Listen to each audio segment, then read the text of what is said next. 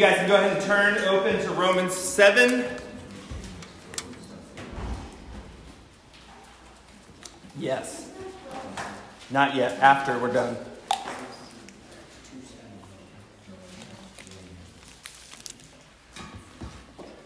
All right. And as you're flipping there, I brought a box up here with me. It's a really nice box. It's made out of cardboard. It has some of those cool like opening leads, that's the way they cut the boxes. It nicely opens and closes, right? What do you think about my box? It's very hot. It's very odd. Who said odd? He said hot. Oh, it's hot. Sure. Oh, he said that. Great. All right. So other than that, what else do you think about my box? Pretty nifty. It is a box. It's good looking. Is there anything in the box? Any other thoughts about the box? Maybe more specifically, how do you think it looks? It's kind of flat. A match might catch it on fire pretty quickly. That's true. If you stepped on it, it would probably break. Do you like the size of the box? Not really. No? Too small. Too narrow and long. Okay. What do you think you could put inside a box? A smaller box. Pizza, piece of paper, a smaller box. Donuts. There is something in here, so I'm wondering if something My stress level. Your stress level. That's not a very big box for a stress level. Well, in this box is something really special to me. Okay? It would be one of those things that if a fire happened in your house, like the running list of things that you would grab before you ran out the door? Kind of a thing. Juniper is not in the box. Not here. No. She's pretty flexible, but not that flexible. Alright, she's not in here. It's not her. It's not Tara. No. I was worried. Okay? Is it a piece of paper that It's something really important to me, though. It's your phone. It's the Bible. It costs me a lot of money and time Your phone. Key to a house. to do. Okay. Okay, listen. Do you just want to know what it is? Yes. Probably not. It's probably. Okay, here's the problem. I can't tell you because the only people that are allowed to open this box are actually Tara and I only. Is it metaphorical? This is awkward, right? Now this is. You see, the things in this category is locked for everyone else. No one else can see it. No one else is allowed to see it. In fact, I would go as far to say, I would forbid you to see it. I just wanted to show you the box. I like the box. But you can't look inside it. Can you pick it up and shake that? Yeah.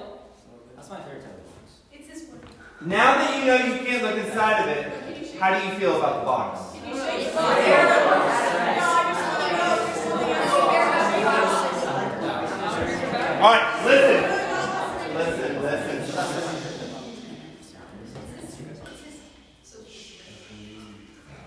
Listen.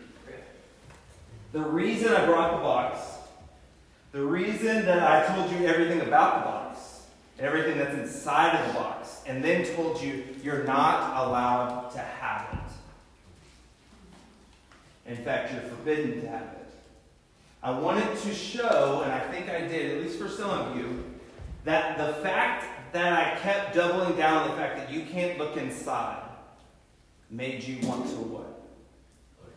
Look inside. Admire the box. Right? Admire the box. Look inside the box. You want to know what's inside. The fact that you said we can't know now makes me want to know more about what's inside of the box. The fact that you told me I'm not allowed to open it makes me want to run on stage and just open it so I can just know what's in the box. Romans 7 tonight, we're going to talk about this idea. that there's this thing called the law. Has anyone heard the law before? Talked about in the Bible? Does anyone know what the law is? What is the law summarized into? Ten Commandments. 10 Commandments, right? The law is the 10 Commandments.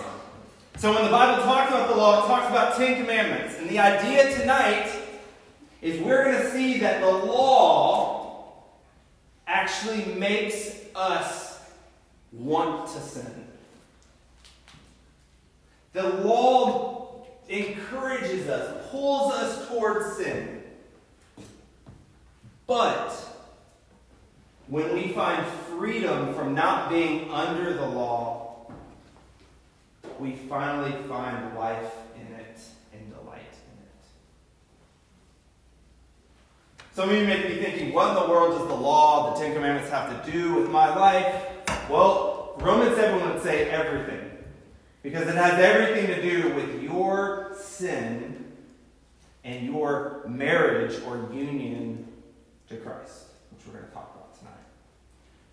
So, in chapter 7, look there. We're going to start reading here in verse 1. And the main point I want you to see tonight is that we have been set free from the law to now delight in it. We've been set free from the law to now delight in it. Okay? So, starting in verse 1 of chapter 7, it says, Paul's continuing his argument from chapter 6 here. Do you not know, brothers, for I am speaking to those who know the law, that the law is binding on a person only as long as he lives. For a married woman is bound by law to her husband while he lives. But if her husband dies, she is released from the law of marriage. Accordingly, she will be called an adulteress if she leaves with another man while her husband is alive. But if her husband dies, she is free from the law, and if she marries another man, she is not an adulteress. So Paul starts us off here with a really interesting illustration. And honestly, as I was reading through this section of Scripture, I was like, really, Paul? Like, that's just a hard illustration. And it is. But as we continue into the passage, you're going to see why Paul uses this as one of the better illustrations to show the relationship of the law and us. The point here that he's making is that we have been ransomed or set free from the law. And in order to be set free from this law, what must happen to us is what happens in the law of marriage. We have to die in order to be released from the law. Well, I keep saying from the law. What does that mean? From the law, or you could say under the law. All that means is this. In order for you to come out from under the burden of perfectly following the 10 Commandments, Paul is saying death has to occur. You have to die. Now, we're not talking about physical death here, but we are talking about someone who died physically for you and I. And now you see why I was saying that it's important that we're going to see the connection between Christ and us. Because of Christ's death, in dying, he sets you and I free from the obligation of the law. You and I are no longer under the penalty of the law if we are in Christ. For in Christ we are free from that. You know, Paul's saying here that a married person is not allowed to remarry as long as their spouse is still living. So, again, I know this is maybe confusing, but I'm trying to make it simple as possible. What he's saying with the married, unmarried thing is, if your spouse is still living, you can't remarry. If you are still under the law, you can't be with Christ. You can't marry Christ because you're married to the law. You're under the law or you're under Christ. And what this is saying is that we have to die or pay the penalty someone does to bring us out from under the law to then be married to Christ. And who does that for us? Christ does in his death and his perfect following of the law. Before we become believers, we're under the law. What does that mean? It means that you and I are under the demands of the law. The Ten Commandments must be followed to perfection by you. And if they are not, the punishment of falling short will fall on you, and that punishment is death. That punishment is, as we talked about in the beginning of Romans, the wrath of God poured out on you and me. If you are under the law, that means this. If you haven't followed the law perfectly, which if any of you in here think you really have, sorry to burst your bubble, but you haven't, right? I think you know that. But if you are under the law, that means you're also under wrath. Because at any small point, and we're not even at small points, we're at big points at not following the law, we fall short. And the wrath of God comes down on us because of that. And he says this in verse 4, you see in chapter 7. He says, "Likewise, brothers, you have also died to the law through the body of Christ, so that you may belong to another, to him who has been raised from the dead, in order that we may bear fruit for God."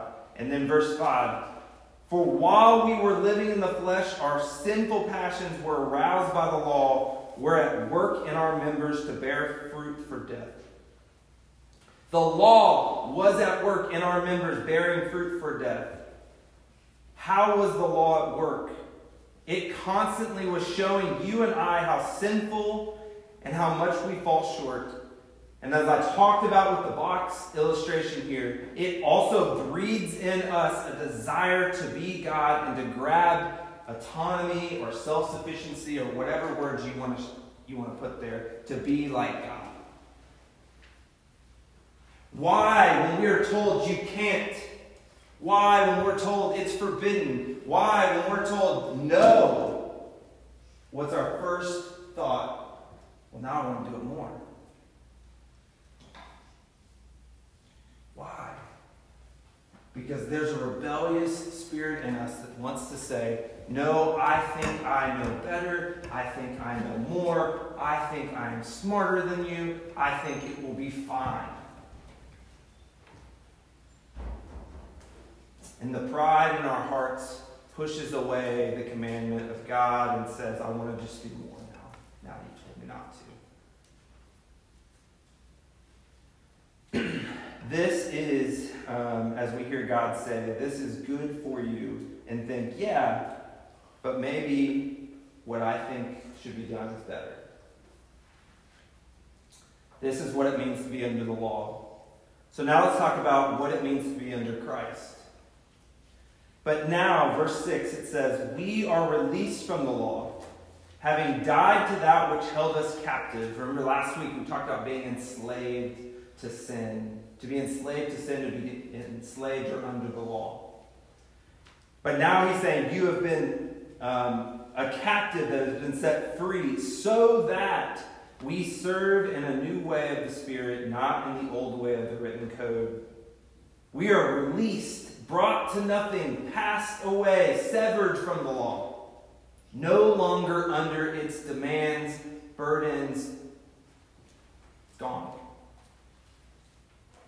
From that which restrained, held us captive, suppressed us, and enslaved us, we are no longer that if we are under Christ. We are new creations. Galatians 6 says, "Neither circumcision counts for anything nor uncircumcision, but a new creation." Ephesians 4 says, "To be renewed in the spirit of your minds and to put on the new self, created at the likeness of Jesus in true righteousness and holiness." And then Colossians 3, "We have put on the new self, that which is being renewed in the image of its creator." To be under Christ is to be a new creation, not that which is enslaved or encaptured by the law. We have freedom in Christ. What does it mean to have freedom in Christ? It means to not be under the burden of the law. but because Christ has perfectly followed and fulfilled the law for you and for me, we have freedom to now enjoy and delight in following his law. Knowing we're not going to do it perfectly and no longer do we need to. We do it out of delight and service to Jesus. So you may ask, well, is the law bad or not needed anymore? And he says, certainly not. The law shows us how we love and honor Christ. Did you know that if you're a Christian here tonight, you are married to Christ? Scripture would use that term, that phrase often, that you are married to Christ. It talks about the bridegroom and the bride coming together in Revelation, that you are married to Christ. And that metaphor is supposed to show this, that you have been united. When someone gets married, they become, as Scripture would say, one flesh. You and Christ are put together united like this. Which is why when God looks at you, he doesn't just see you. He sees Jesus. Because you're one. Also, when you battle with sin, it's not just you. It's you and Jesus. Because you're one. He gives you power. He gives you holiness. He gives us clean hearts. Because we're one. We're married to him. When we are married to Christ, we become one flesh with him. And now we live to serve, obey, honor, respect, love to the one we are married. Becoming a Christian is a complete change in allegiance and relationship. When someone marries, everything about their life changes on that day. I know none of y'all know this because none of you are married, but you've gone to weddings, right? When they stand up there and they make vows to each other. Why are everyone so moved by that? Because there's something deeply satisfying and beautiful to watch two people say, I am leaving everyone else in this world aside, and I am devoting my whole life to you. My body and soul is yours. There is something beautiful about that moment. The same is true when we come to Christ. When we come to Christ, we come as people who have changed, allegiances changed, relationship, everything in our life changes on that day. Because here's the truth. Before you get married, technically you could go date. You could go be with whoever you want. You could go make any decision you want. Your money is yours. Your time is yours. Whatever you want to do, it's yours. But the day you get married, that money is not yours anymore. That your time, it's not yours anymore. It is also someone else's. Your mind, your body is not yours anymore. It's someone else's. And the same is true when we get married, we find Christ, we follow Christ. The same is true of us. Okay, but how? And for what motivation? We are motivated because Christ has died for you and me. He left perfection in heaven to come to earth for you and me. He took the penalty for you and me of the law, of not following it perfectly. The wrath of God poured out on him. He served us, he saved us, and is preparing a place for us. That's your bridegroom. How are we to ever stand at the altar and say anything other than, my life is yours? I want to serve you. I want to love you. I want to give everything that I have because I couldn't even come close to give you what you've given me. What a motivation. Not out of duty, but out of delight. And for those of you in here that know the depth of what Christ has done, those things that I just said, you know what I'm talking about. How could you do anything else but to offer everything? To I just want to love, serve, respect, honor you with my life. How crazy good is the one to whom we are married? How could we not want to obey, love, and serve him? Why would we sin and hurt him instead of obey and love him? That was Paul's argument, remember last chapter. Why would we continue going on sinning? He said, so that grace may abound. By no means. This is why. Because those of you in here that know Christ and are following him would think, why would I sin and hurt the person that loves me? Could you imagine a husband and a wife, and a husband that just over and over and over again chooses his own desires, his own wants, his own needs over the other? Would you ever look at them and go, wow, what a loving relationship that they have? Probably not. So my question to you is, your relationship with Christ only about your wants, your needs, and your desires? Or have you considered the other? Because he considered your wants, needs, and desires. And you don't need to look any further than the cross to know how far he'll go to meet those for you. We now serve in a new way of the Spirit, not the old way of the written code meaning the law. In verse 4 it says, likewise, brothers, you also have died to the law through the body of Christ, so that you may belong to another, to him who is raised from the dead, in order that we may bear fruit for God. The effect of being raised with him, united with him, is that we could bear fruit for God. See, this isn't about trying hard or being better or getting to a better place. This is about him doing a work in us through the Spirit, through, again, Jesus being a part of you. If you sit in this room right now as a follower of Jesus, he is united with you. The power he had that literally rose him from the grave and ascended him into heaven resides on you. Too often we walk around thinking, I'm just some normal person. It's not true. The power of God, the presence of Jesus is with you always. Always. Acknowledge it, use it, ask for it, desire it. Point 2 is this. What good is the law then? We'll look at law in the relation to sin. Verse 7 says, what then shall we say? That the law is sin? We know by no means. Yet, if it had not been the law, I would not have known sin. This is a very, maybe you would think of this just a very practical answer. How do you even know what sin is? The law.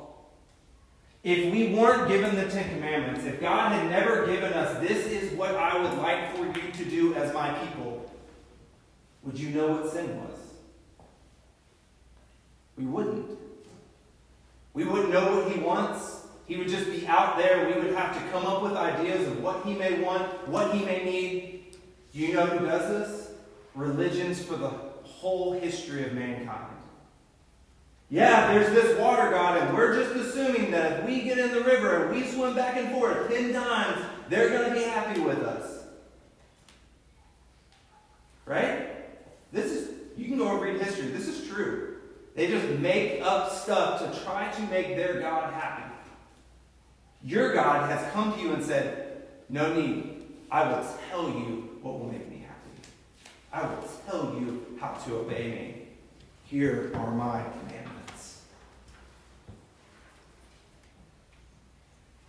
Said differently in verse 7 and 8, well, am I suggesting that these laws of God are evil? Of course not.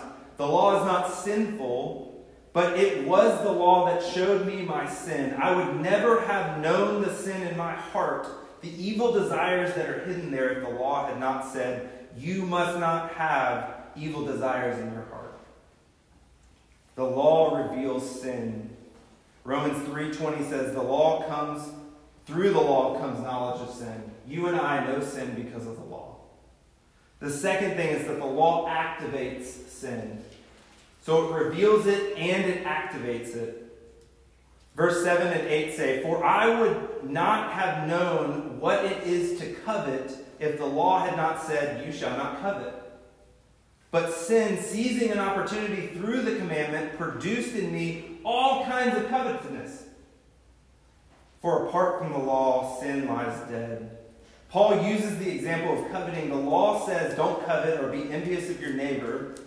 Well, for Paul, that now presents a dilemma, because not only did he already want to covet, but not that he was not supposed to, now that he was not supposed to, he wants to covet even more. It's the box. Now that I told you you can't have it, you can't do it, that it's forbidden, you want to do it more. The law starts to activate sin in us. We know this to be true. Mom says you can't have a cookie, and now all you can think about is, I want to have a cookie. Just a little bit. Just like give me a crumb. Just something. Or there's a room with a locked door and you're told to stay out, and now all you can think about is, what is behind the door? What's on the other side? I just need to know what's on the other side of the door. The same thing is true about how the law works. All sin is the same way for us in relation to the law. The law says don't lie. Ooh, but it sounds exciting.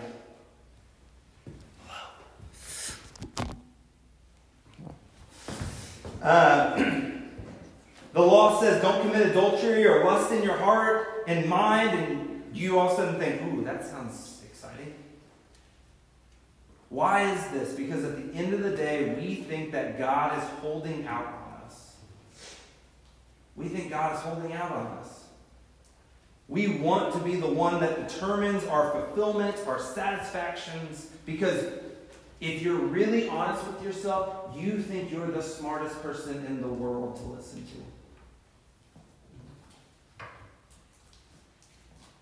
We want to be the rulers of our own destiny. We want to be God.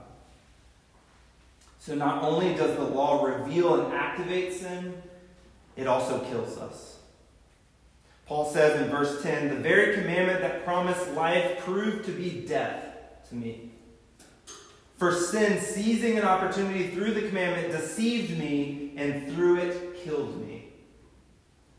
We know that the law and commandment, if perfectly followed, would have led to life. But if broken at all, would lead to death. This is what Paul is saying. In chasing perfection or being just good enough, thinking you can do enough things, you're chasing death. I was deceived into thinking this was attainable, and it killed me, is what Paul is saying. As a Pharisee, he believed that he could be good enough and follow the law close enough to find life. Then lastly, we see that the law brings recognition of the magnitude of sin. Did that which is good then bring death to me? This is verse 13. By no means. It was sin producing death in me through what is good, in order that sin might be shown to me to be sin, and through the commandment might become sinful beyond measure. I love how one pastor puts this. Before we can come under the teaching of the gospel, or before we came under the teaching of the gospel, we are blissfully unaware of the depth of our sin. Before the Holy Spirit, God, opens your eyes, you are blissfully unaware of your sin as you sit here.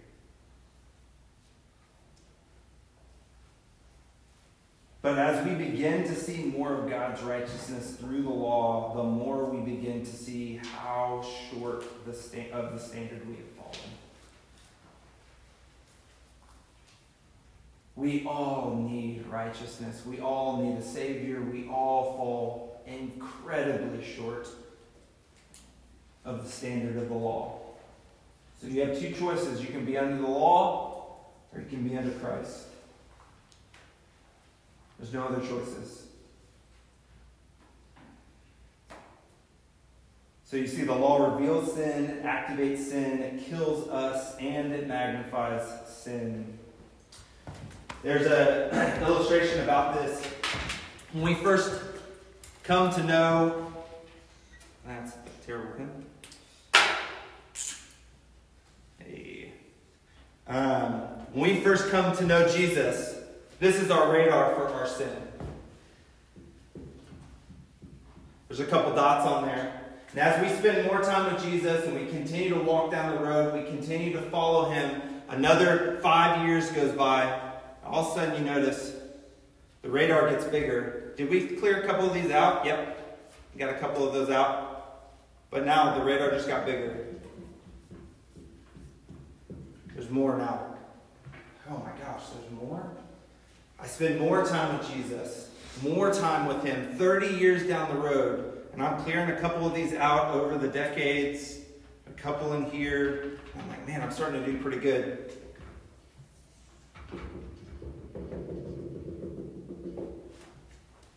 More sin starts to pop up. Why is this? This is because as you spend time with God in his word, reflecting on his law, you start to realize how short you fall. And how much sin has really been in you. It's not as if these dots weren't there this whole time. Your radar was just really small. And this is the beauty, is that when Christ saved you, the radar was as full as it could be.